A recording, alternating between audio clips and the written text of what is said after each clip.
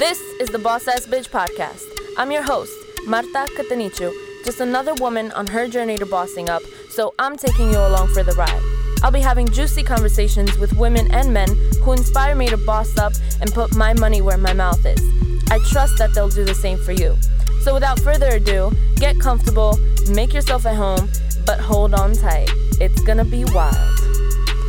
On this episode, I sit down with Natalie Levy, an empowerment and business coach, a Zumba and meditation teacher, and an all-around boss-ass bitch. We talk about finding ourselves through depression and grief, self-love and adventure, boundaries and intuition, signs from the universe, and life lessons.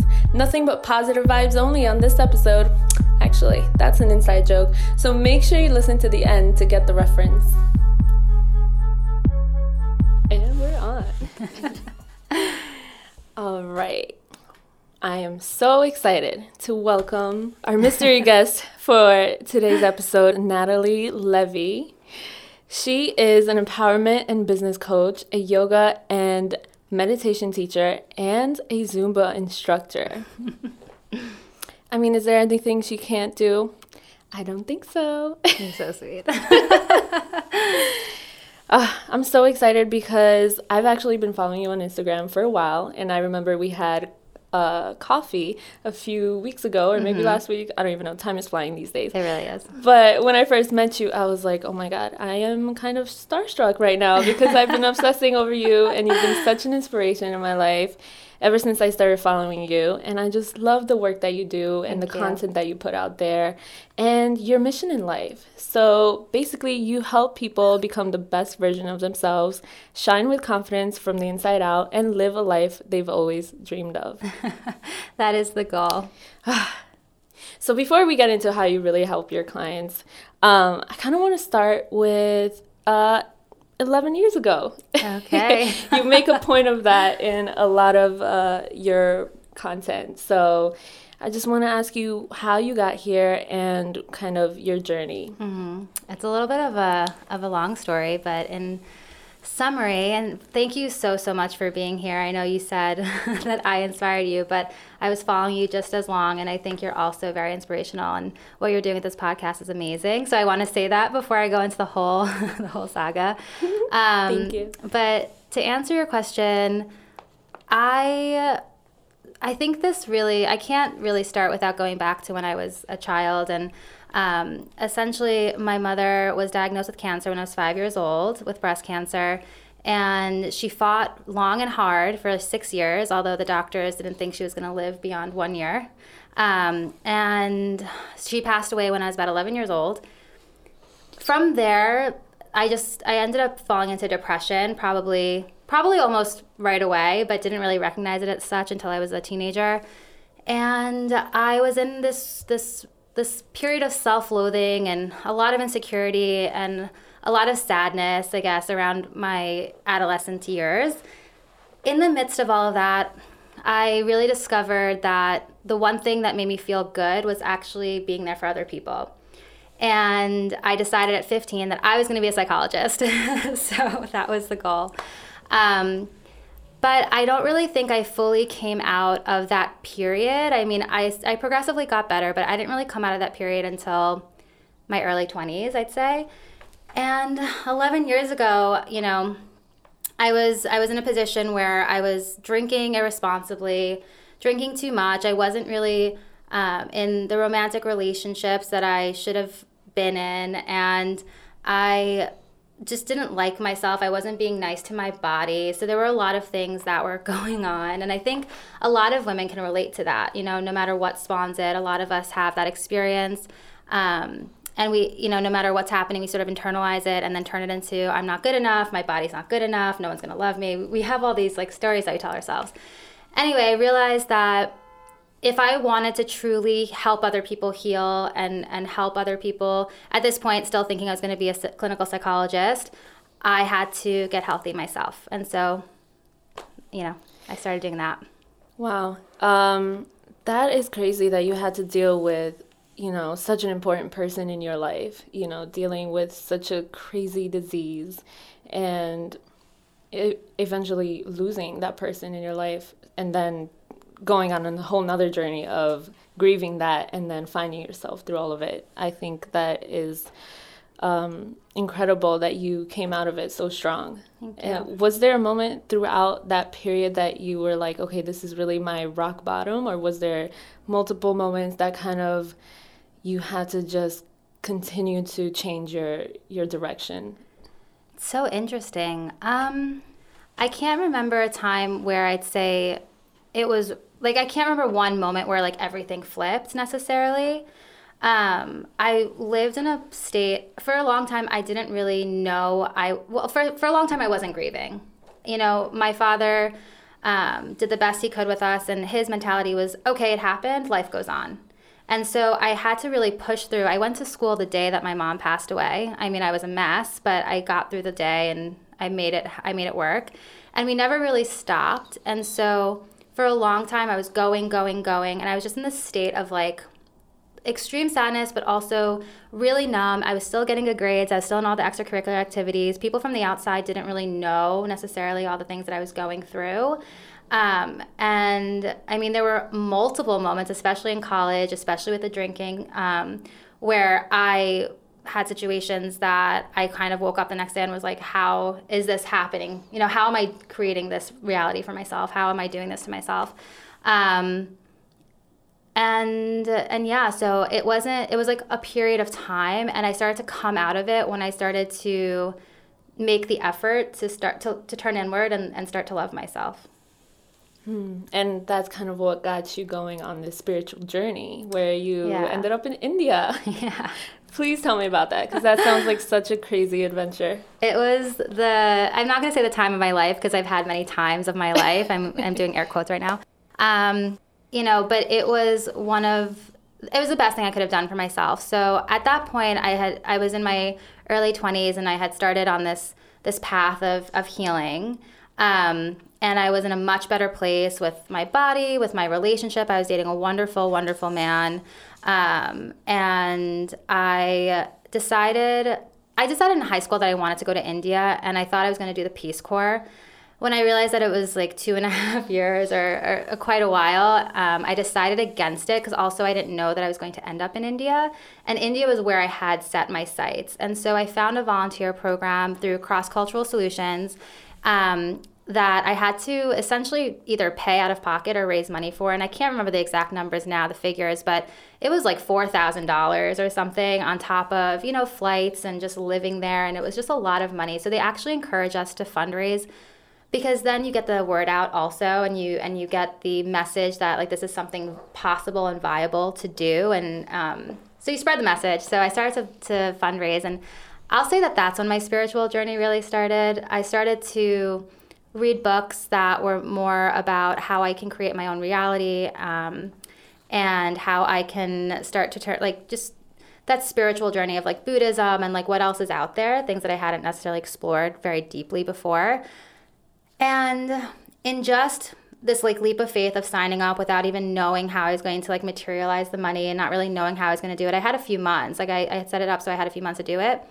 It was my first experience of really wielding my reality in the way that I wanted to wield it. So people came out of the woodworks to help, friends, family, people who I never ever expected were reaching out to me being like, hey, if there's anything I can do, like I'm super inspired by this, let me help you.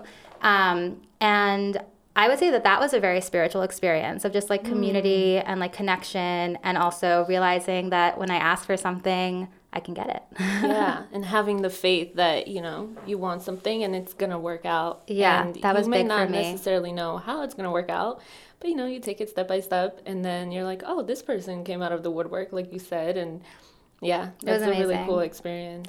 Yeah, and then India itself was just...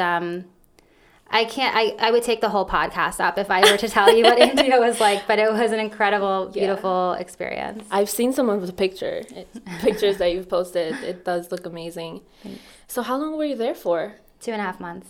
Oh, wow. I could have been there for like 6 months longer. I loved it. I ran out of money. Wow. Side note, were you okay with the water there? Because I've had some friends that have gone to I ended India. up in the hospital. Yeah. I was like sending pictures to my friends, like IVs in my arms. My boyfriend at the time was like, I'm coming there. I'm like, no, I'm fine, I think. I'm not dying. Yeah, it was the craziest thing. I went to this restaurant across the street from where I was staying. And my friends, well, they weren't my friends. These people that I was volunteering with were like, oh yeah, we go here every day. Like, it's no big deal. I asked for no ice. I drank no water. I came home from that experience, almost immediately felt sick. I thought I was going to die. Like, I never felt so bad in my life. But, a few days hooked up to an IV and I was fine. Wow. A few days. But you're still in high spirits, I suppose. Yeah. I mean, I was bummed, of course, but I also knew that it was likely to happen. I didn't go in there, and I had really great traveler's insurance. So if you're going to plan a trip like this, anyone who's listening, to like a foreign place, it doesn't really matter where, like, get good traveler's insurance, because I had the best possible experience given the circumstances.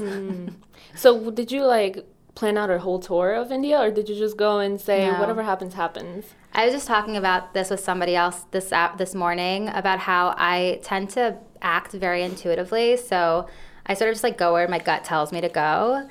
So from the outside, sometimes people are like, wow, Natalie's batshit crazy. I'm like, I can say that. Natalie's absolutely nuts.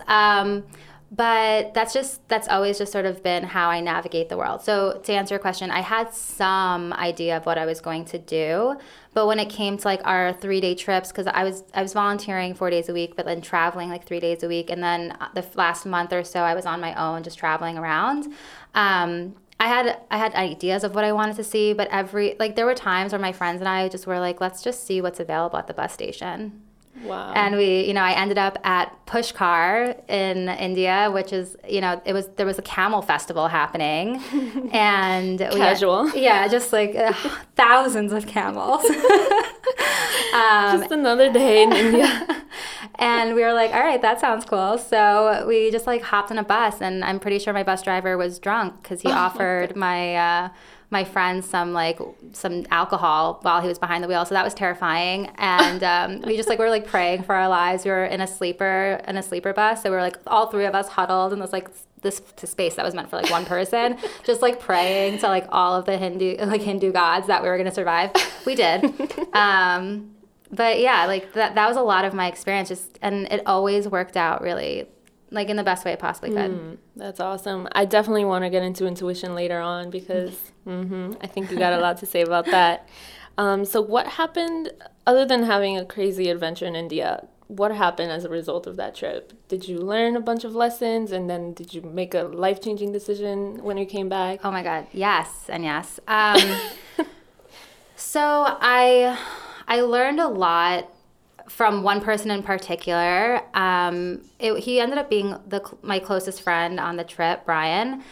We don't really stay in touch anymore, but at the time it was sort of monumental for me. He was just, he had gone through his own trials and tribulations. He understood what it's like to go through something really difficult, but he was one of the most funny and fun people I've ever met.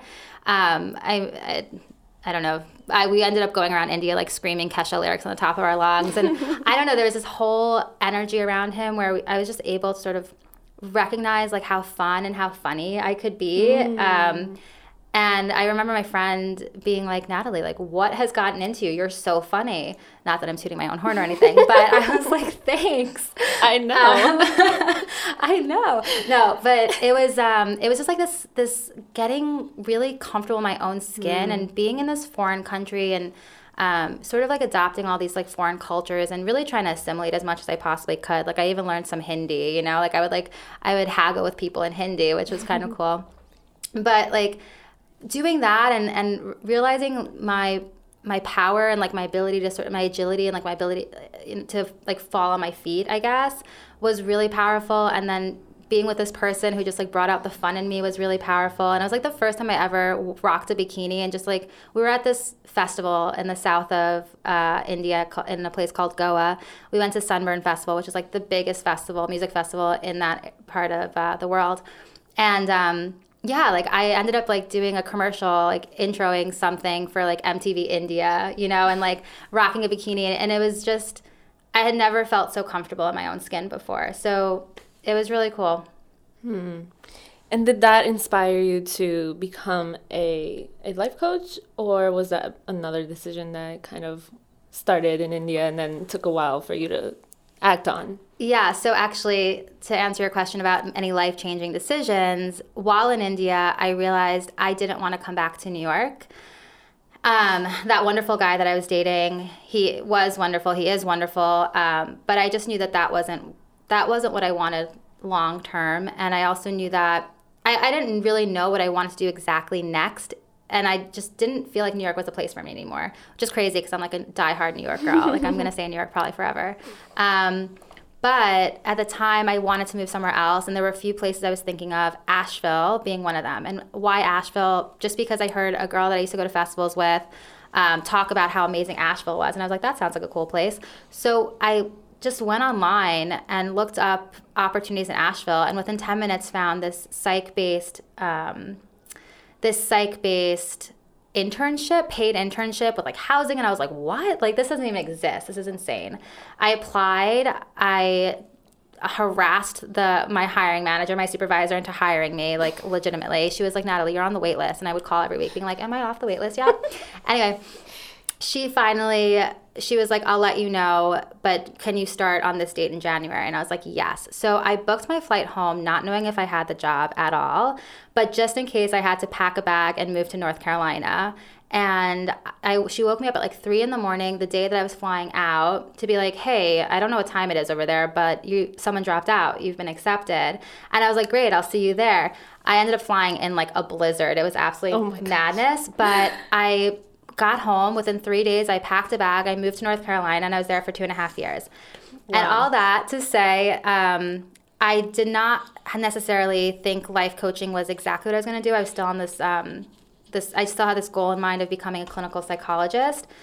But I decided after 2.5 years in North Carolina to get my master's, and yeah. So I got my master's in applied psychology. And then when did you come back to New York? I came back in 2013, to go to NYU to get my master's in applied psychology. And it was within like 2 weeks of being in my master's program. I think I always knew, again, intuitively, that a clinical psychology program wasn't necessarily where I truly saw myself. I thought that I had to be a doctor. It was just sort of one of these things that I thought would give me credibility. And I started at that point really loving the idea of like positive psychology, which is really what coaching is based off of. So I already had it in my mind. I was like, I'm just going to be a doctor, but I'm really going to be a life coach. And, but I should get my doctorate anyway. And within 2 weeks of my master's program, it was just like this thing that hit me like a ton of bricks, where I was like, I am not getting my doctorate. So that was one of those. And my dad still is like, so when are you going to get your PhD? And I'm like, Dad, if you want a PhD so badly, you should go get one yourself. Love you, Dad. But that's a good one. But yeah, I mean, I'm never saying never. That's just not what I'm doing right now. Mm-hmm. That is so cool. It sounds like you experienced a little bit of imposter syndrome. At what point? Who doesn't? No, but... So right now, I kind of want to talk about how you help your clients. Some of the things that you do to help your clients is you help them to stop their negative self-talk. You help them increase abundance through money, friendship, and fun. You also help them learn how to manifest with ease, launch profitable online service-based businesses, which is really interesting. I want to get into that. Shed guilt from past traumas, adventure, reignite or strengthen their relationships, and their relationship to spirit or God. So that's just a very quick overview of what you do with your clients. And I'm curious, what type of people usually come to you and ask for help, and what are they dealing with? Yeah, so the demographic is between 25 and 45 usually. It's predominantly women. For a long time, I was only working with women, but then I had a couple of male clients that just sort of opened me up to the possibility. I still think that I'm really gearing my my message and my marketing towards women, but I am, open. But again, predominantly it's women between the ages of 25 and 45. It's interesting because they all come to me for similar and also different reasons. And the overarching issue is really looking to strengthen their self-esteem. It's often they want to do something, whether it be start an online business, whether it be improve their relationship with their spouse, whether it be become more productive and just feel more comfortable in their abilities, whether it be academic or social. It's a variety of reasons. What I find, however, is again, it all stems from lack of self-esteem, a lack of self-worth. Often, I think we all have experienced some sort of past trauma, which then creates narratives and stories that we tell ourselves and we carry with us for so long. And so these things are all that it's the same across the board. And the way that I work with them is it's usually in a 3-month program where we uncover these limiting beliefs. We uncover the narratives that they've been holding on to, telling themselves for ages upon ages, and we name them. We get really clear on them. I find that with therapy, you do that, but it sort of stops there. You really unpack all the reasons why you are the way that you are. And the way that I'm a big advocate for therapy. I've had therapy myself. I think it's important. Also, I think it's important to take all of what you learn about yourself and figure out what you want to do with it. Right. Take action. Exactly, to take action. And that's what, just to backtrack, is what positive psychology encourages. It's like, okay, start where you are right now and make things happen, like take action. So the second month of our work together is around rewriting those narratives. So coming up with examples as to why they aren't the things or the person that they think they are. And the third month is like really putting it into action. I mean, we obviously do a little bit of that no matter where we are in the process. But I see the biggest transformation in that third month when they've scaffolded on, they've learned all of these tools, all these coping mechanisms, all of these ways of reframing. They start rewriting their own story. And then the third month is when things just click. And it's a really cool transformation. With my clients that I work on launching online service-based businesses, we do that kind of mindset work because I think if you're stuck and you're fearful of launching, again, it stems from those feelings of like unworthiness or lack of true confidence or self-esteem. And so we do the mindset work, but then it's obviously a lot more action-oriented where we start to figure out their message, their branding, getting visible online, putting themselves out there through marketing, and ideally, starting to get clients. Wow, that is a 360-degree experience with Natalie. I think I might book you after this episode because it sounds like something I need. That sounds so awesome. I'm curious, what do you do once you actually find someone's limiting beliefs? Do you then put together a system of reprogramming those beliefs? Do you come up with some affirmations that they start to use, or is it more like you become aware of it and then you figure out like what to do from there? So there are things that I do across the board, affirmations being one of them. I have benefited from affirmations myself. I do believe in them, and I always tell my clients, I'm like, I know it sounds so hokey, but just trust me. And if you hate them, you never have to do them again. But like humor me, And the reason I believe in them so wholeheartedly is, for example, body image was a huge thing for me. And I had to sort of like reprogram my brain into believing that I actually liked myself. So I started to tell myself like really nice things. And I just noticed how that started to change the way that I acted towards myself. It also changes the way that I act towards people. When you're less judgmental and less hard on yourself, you end up being a lot more compassionate towards other people, and vice versa. When you're much more compassionate to other people, you end up having a lot more compassion for yourself. But it all starts with the words that you tell yourself. And so, yes, my clients always have to do and obviously they don't have to do anything I tell them, but I highly, highly encourage and motivate my clients to use affirmations. I use them myself. Another thing is like literally rewriting your story. So I'll have there are all kinds of exercises that I use, but one of them is, writing out each limiting belief that you have, and then writing out either why it's not true, finding actual tangible examples from your past and your life that counter that limiting belief. And we all have them, you know, like my clients will be like, well, I'm always like this. And I'm like, oh, really? You're always like that? Can you name 3 times that you haven't been like that? And the answer is always yes. And it's because we carry these narratives and we start, so it's psychology, research shows that we, when we believe something, it's confirmation bias. We start to look for reasons that it's true.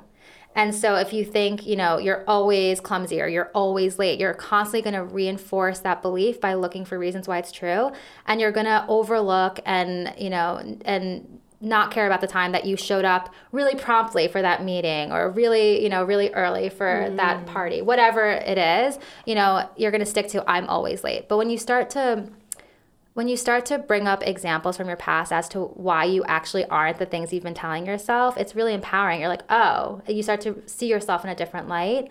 I also have my clients do things like writing out their story and then writing out the ending, not really the ending, but, you know, how they see their life going from here. I think when you start to put things to paper and when you start to imagine what's possible for yourself, it makes it much easier to start going after what you really want and start being the person you really want to be. Wow. You just said so many powerful things. My brain is like I hope I'm making sense. No, you totally are. I mean, everything about the self-fulfilling prophecy that we tend to fall into, it's usually a negative kind of system that we fall into. It's like Tony Robbins says, for example, if someone tells you watch out for red cars all day today, you're going to be noticing red cars all day. And that comes down to what you think about yourself, and then it just becomes a way of self-sabotage. Yeah, it becomes a truth when it's not actually. So many times my clients tell me something, I'm like, that's not true. And, you know, can you give me examples of why it's not true? And sometimes it can be really hard because it's so deep rooted. But, you know, I'll just be silent. And I've had one of my clients recently is like, are you waiting for me to say something? I'm like, just let me know when something comes up.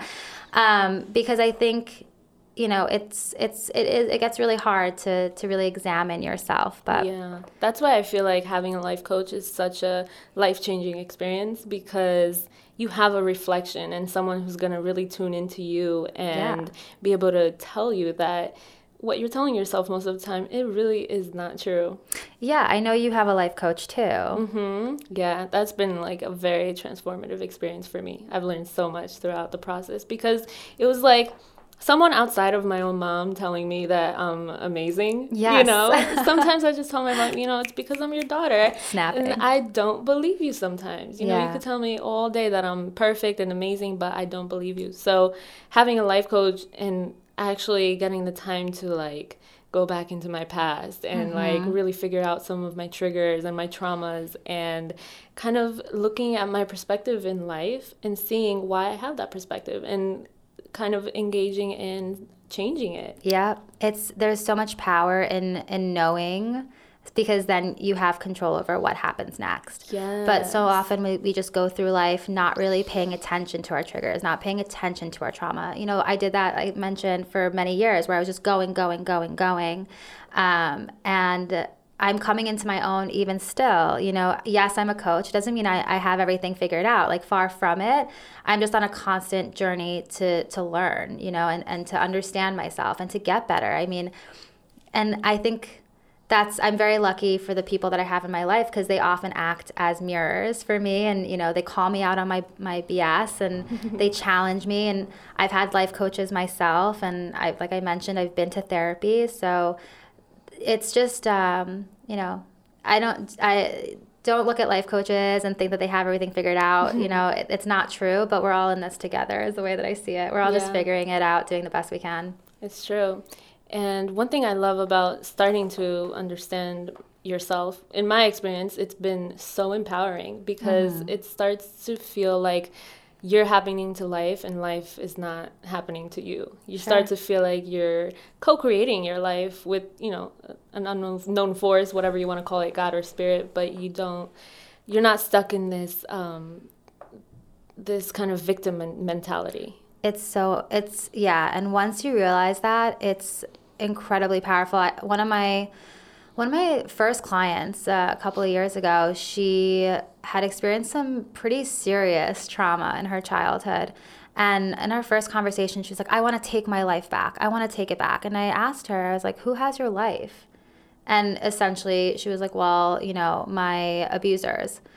And in long story short, helping her recognize that they didn't have anything. She was giving them so much power over her. Like, if you have to take your life back, that means it's not yours. And helping her recognize that it was in fact her life, and they had majorly disrupted it, and what happened to her was not right and not fair and not okay.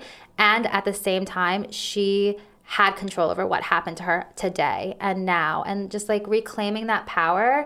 It was really interesting because it was as if no one had really ever told her, you have your life, like you are living your life, you are in control of your life. And the way that just changing those words, again, it's a lot about changing the words that we say to ourselves, just saying, taking the power away from them by saying, I'm taking my life back. You already have your life.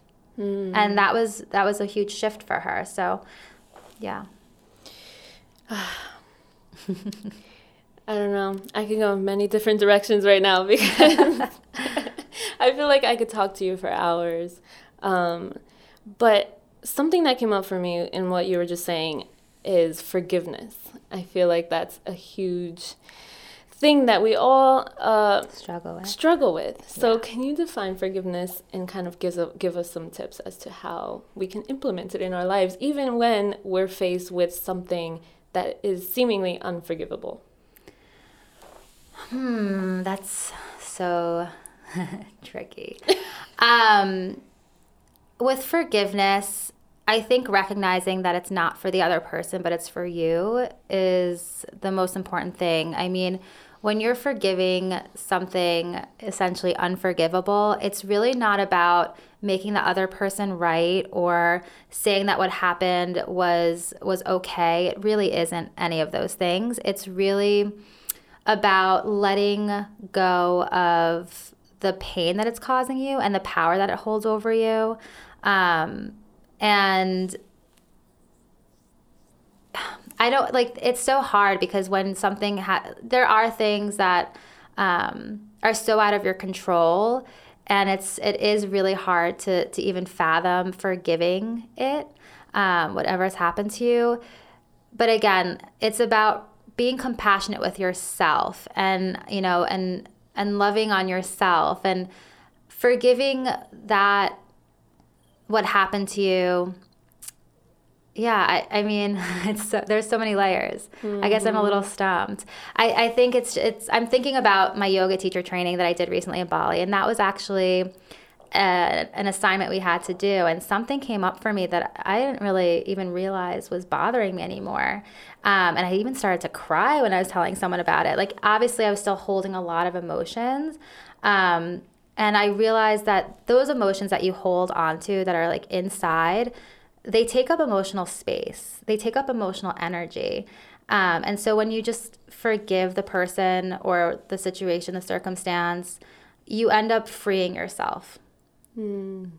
As far as what to do, I think many things work for different people.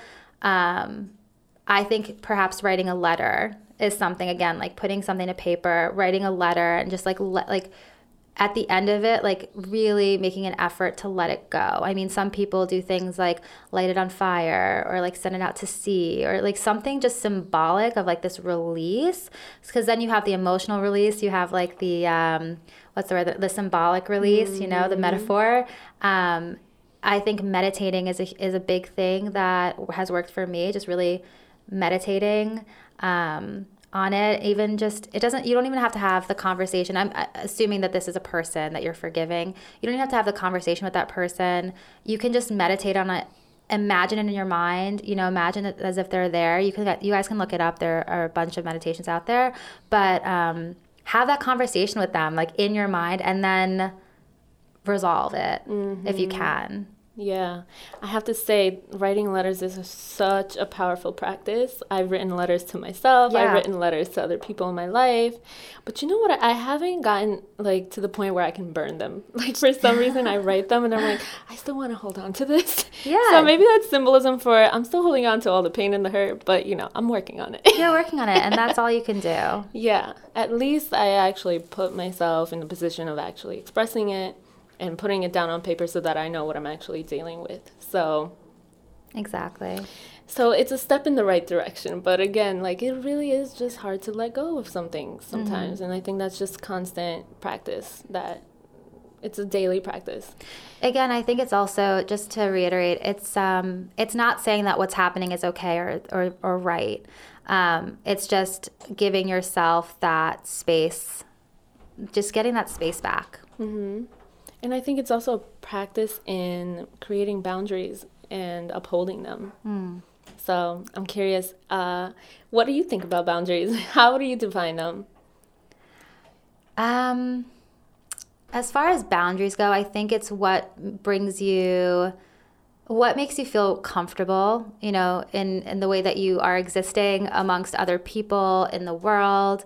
I think it's it's a place where you find balance, where you're not overextending yourself or maybe underextending yourself, right? You are existing in a place where things just feel aligned with like your, not to be too woo-woo, but like your highest self. Whatever that means to you, it's so different for everybody. Do you work with your clients on figuring out their boundaries? Are there like different categories of boundaries that you look into? Yeah, it's interesting. So that just brings up an experience with another one of my clients who had what seemed like the perfect life from the outside.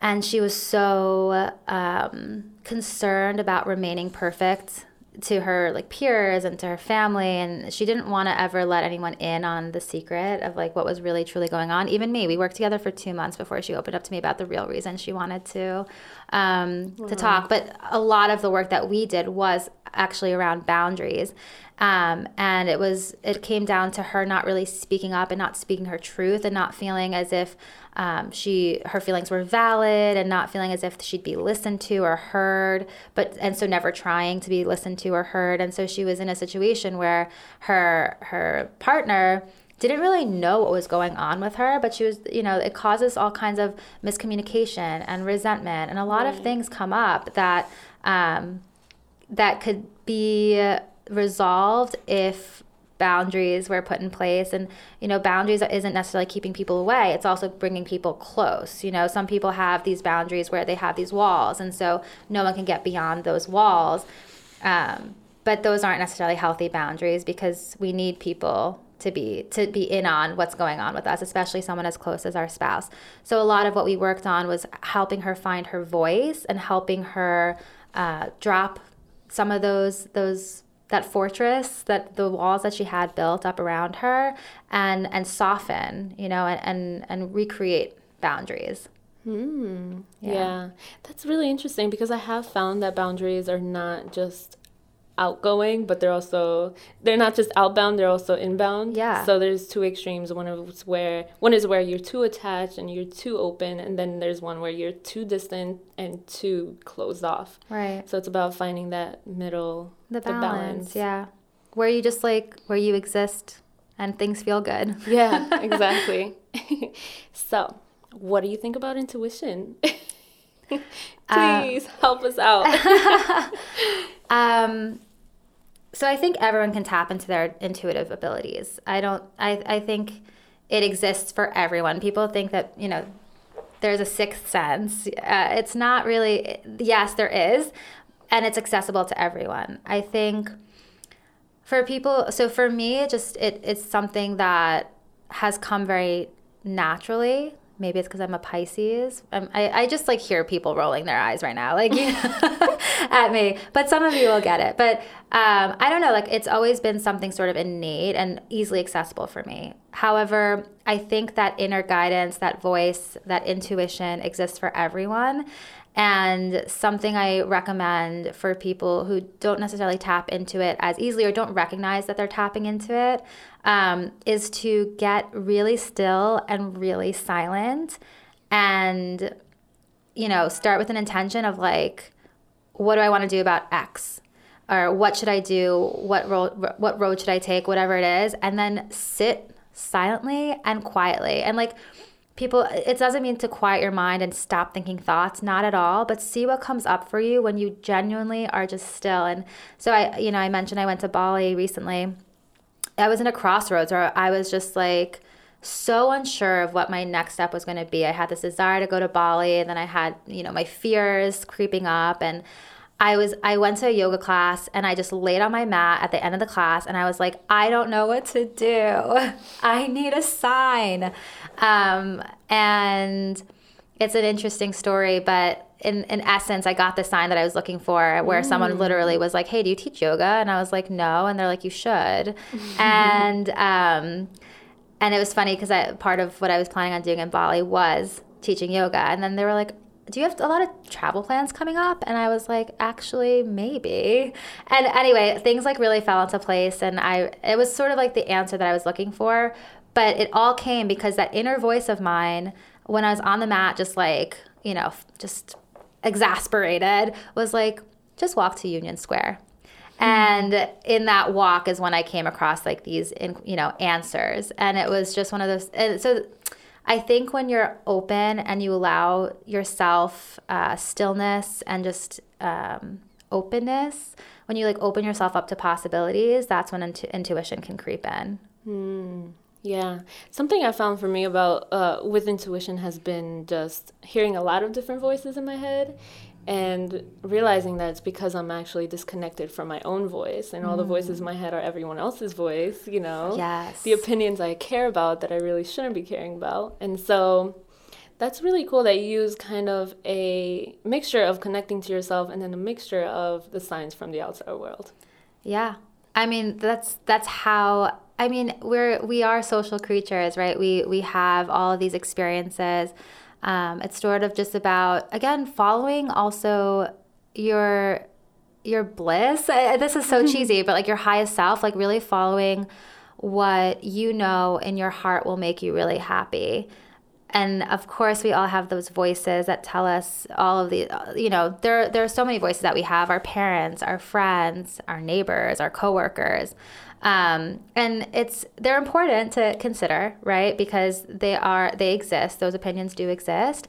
And so they're there to help us they're there to guide us, and if we realize that our own opinion is in opposition to all of those, then, and you feel good about it too, like that's what you feel good about, just trust yourself.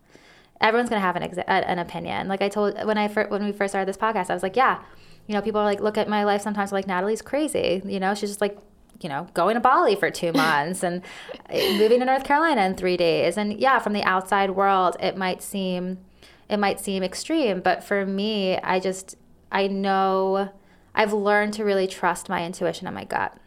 I've gotten so disconnected from myself at times that even the signs I was getting would make me question things even more, because I'd be like, did I just make that into a sign that's not really a sign? I don't even know anymore. It's whatever you think. A sign is a sign if you say it's a sign. That's true too. And I think that's, people who are more grounded, I guess, who are just more like realism is like their thing. They might not, seeing signs may not necessarily speak to them, but I think we all see things and experience things and then think like, that makes sense to me, or like, that's the direction I want to go. And I think things have meanings insofar as we give them meaning. And so if you decide that something's a sign, then girl, it's a sign, and ooh, this text from my ex must mean that we need to get back together. Probably not. Yeah. Not in that situation. That's when things get a little gray. Yeah, but then again, you know what? Even with that, again, I think things have meaning as insofar as you give them meaning. So let's say you do get that text from your ex and you're like, oh, this is a sign from the universe that he's thinking about me, whatever. And then you get back into that situation. Guaranteed you can find there will be a lesson to be learned. Right. You know, whether it works out or it doesn't, you'll learn something and you take that and you run with it and you just, go on about your life. I think the decisions you make aren't wrong or right, they just are. And you did the best with what you did the best with what you had at the time, and you made the best decision for yourself in that moment. And so it's not wrong because you made the decision, and there's something that even if it doesn't work out, you can learn from. Mm-hmm. So if you look at everything like a lesson, things start to seem a lot less stressful. Yeah. You get to live life a little, with a little less worry and a little more free and a little just like going with the flow. Yeah. And when you have that much compassion for yourself, I feel like you mentioned before, you start to extend that to other people, and that level of understanding that, you know what, everyone is doing the best they can. They're making decisions with the information that they have in that moment, at that time, and they're doing the best they can, and as long as you're doing the best you can, that's all you can hope for. Yeah, that's so freeing. So I want to talk about self-love. Yes. Yeah. I feel like self-love and self-care is like becoming so commercialized these days. Yeah. That it's hard to really know like what truly is self-love. And you did write a blog post and you talked about the truth about loving yourself, about how it's a journey and how there really is no destination, but there's like different points in the journey where, you have ups and downs, and it's just a constant ride. Yeah. No, absolutely. I mean, going back to what we were talking about earlier, I think both men and women have struggle with loving themselves. I can only speak from a woman's perspective, and I know that I'm not alone in all of the things that I've felt about myself, and it is a journey, and there are moments where I have my insecurities, my old insecurities that creep up out of nowhere, and I'm like, wait a minute, I thought I shook this a long time ago. But it's just the reality. We constantly get messages from the outside world about how we're supposed to look, or how we're supposed to dress, or how much we're supposed to weigh, or how successful we're supposed to be. Especially for our modern day women who are trying to make their own. While also trying to find love. Like, there's a lot of pressure of this, like, oh, we can have it all mentality. So, like, not only do I have to be wildly successful, but I also have to be super sexy. My legs always have to be shaved. And I also have to be having babies by the age of 35. And my makeup always has to be done. Whatever. There are all of these expectations that we internalize. And it can be hard to sort of keep your head above water. But if you, again, it comes down to compassion. If you have that compassion for yourself, and even in the moment where you're like, ugh, I look so fat, and then you catch yourself in that moment, just recognizing that it's a thought, it's there, you're feeling that way, that's cool. And then realize that that's not true, right? And then realize that, and whether it's true or not, I don't want to feel that way about myself. I actually really want to like myself. You have to be with yourself, you have to forever. So you want to make sure that you're telling yourself the things that you would tell to your best friend. You're speaking to yourself the way that you want other people to speak to you. Mm-hmm. And so I'm not saying that I never have those moments. It's just that I am able to snap out of them much quicker because I realize that I actually really like myself. Mm-hmm.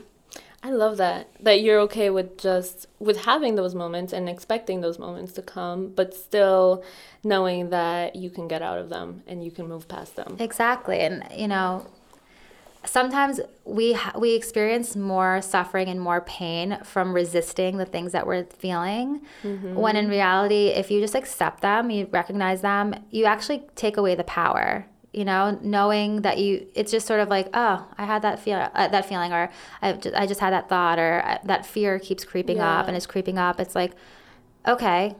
Or I was just triggered in a similar way that I thought I've done enough work on to Right. never be triggered Right. again. And then you have this sense of failure, like, dang it, I'm back kind of where I started. Right. But it's not true, because the Yeah. fact that you can recognize that trigger already means that you're much further along than you were beforehand, when you didn't even realize that was coming up for you. So it's about reframing and putting things into perspective of, okay, it's okay that I feel this way. Oh, it's okay that this fear is coming up.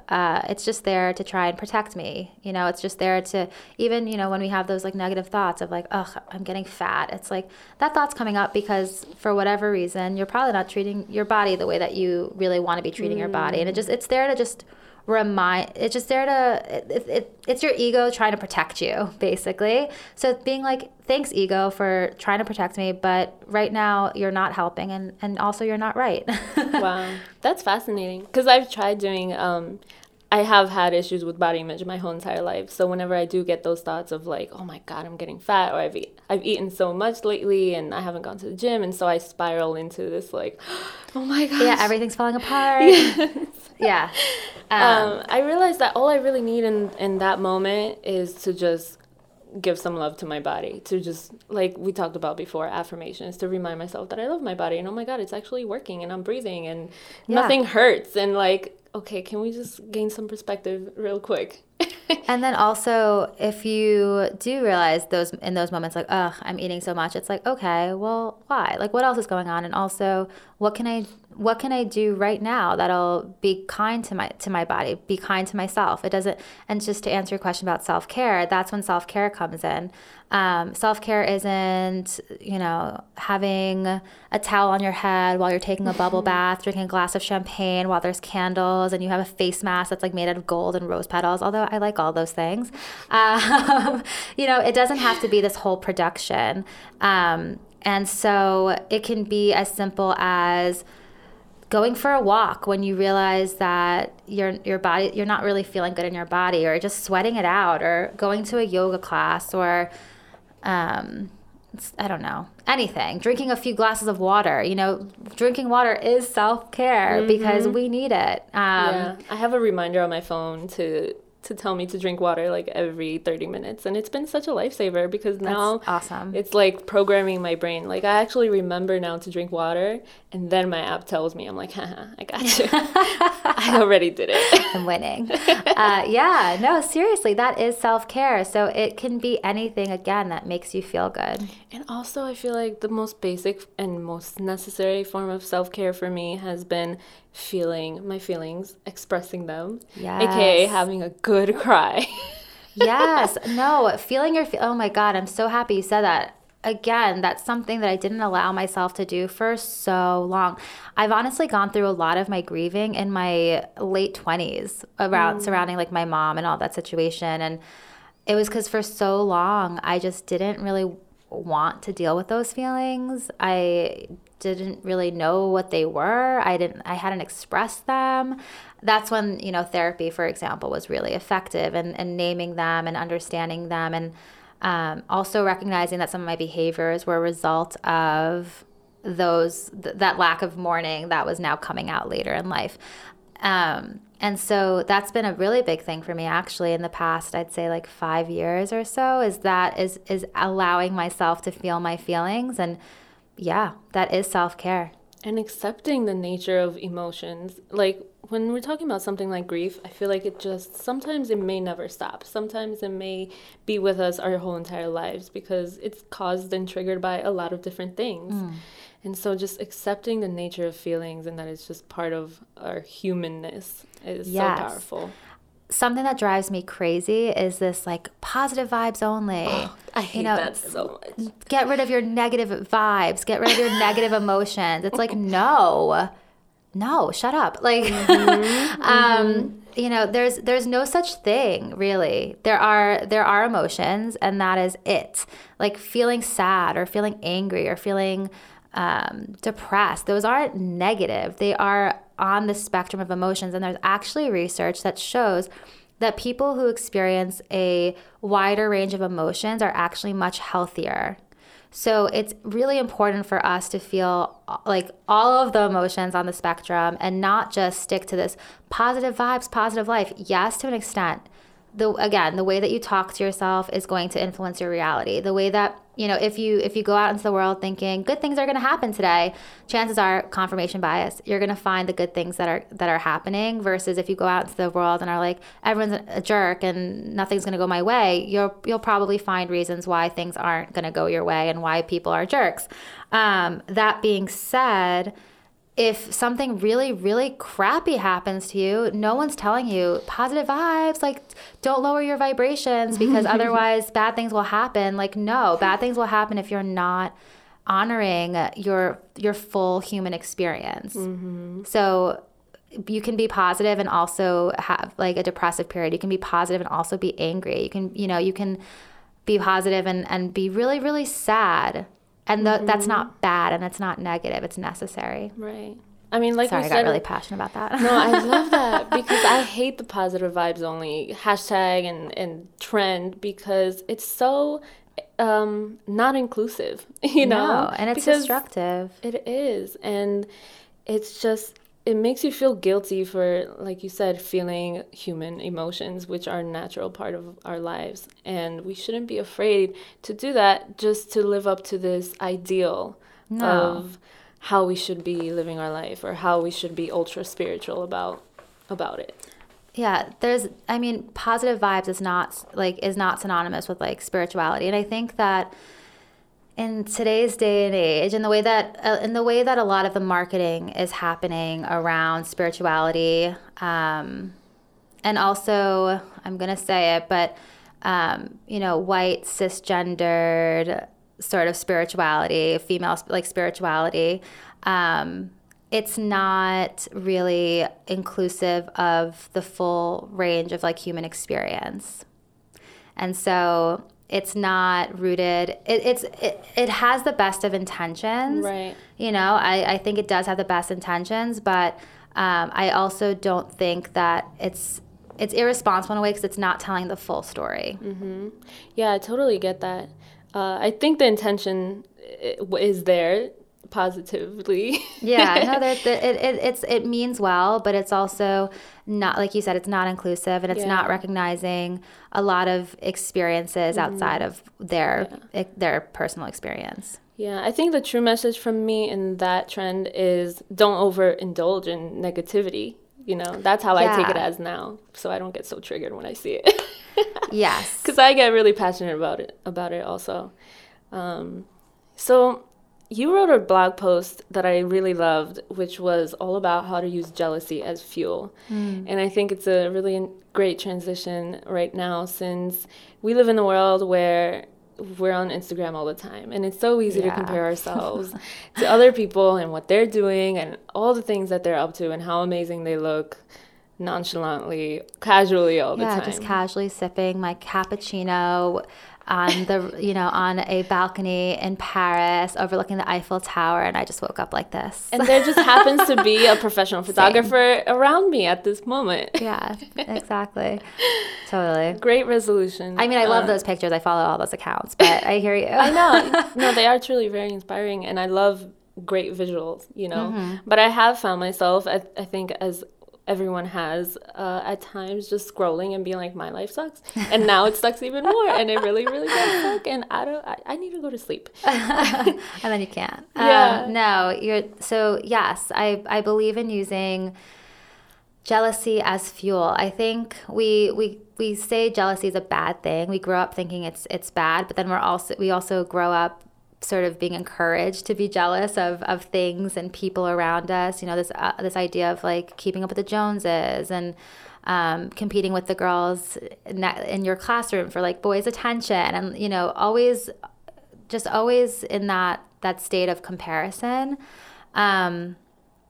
The way I like to think about jealousy is that it really is sort of a thermometer for where you are in your life, and also gives you insight into what life can be like. So if you see someone like crushing it in their business, for example, and they're getting all these clients, and their hair is completely perfect, and like everything is just like coming up roses. First of all, recognize that a lot of that is marketing, and it's good marketing, right? Because it makes you think, ooh, I want that.